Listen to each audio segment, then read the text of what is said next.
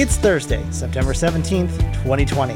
My name is Mitchell Tulin, and this is the Daily Download. Support for AV Nation is brought to you by Atlas IED, innovative audio solutions for every business environment. Today's Daily Download comes from ITAV 44. Tim Albright is joined by Derek Jonkis, Sean Reed, and Brad Kultz talking about remote working security.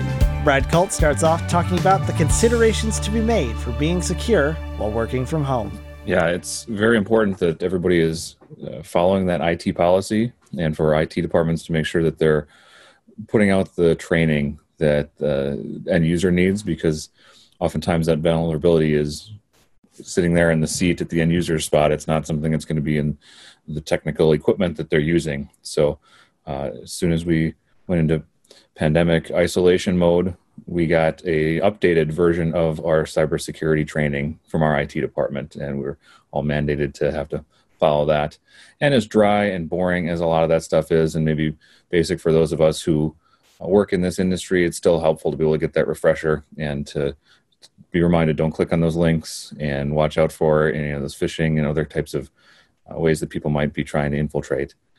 But then getting into other best practices and, in the workspace, I think one of the bigger ones that we'll see with, we walk into a space and then finding rogue access points, the things that are hooked up that the facility manager and IT department don't even know are there.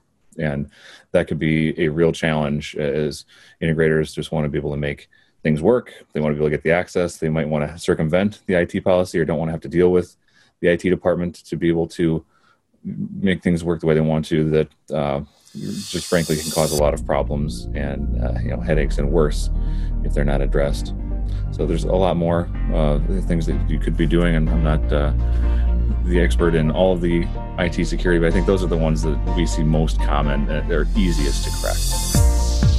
Thank you for listening to today's Daily Download. If you like this podcast, make sure you subscribe and comment on iTunes, and also check out all the other fine programming we have here at AV Nation at avnation.tv, avnation.tv.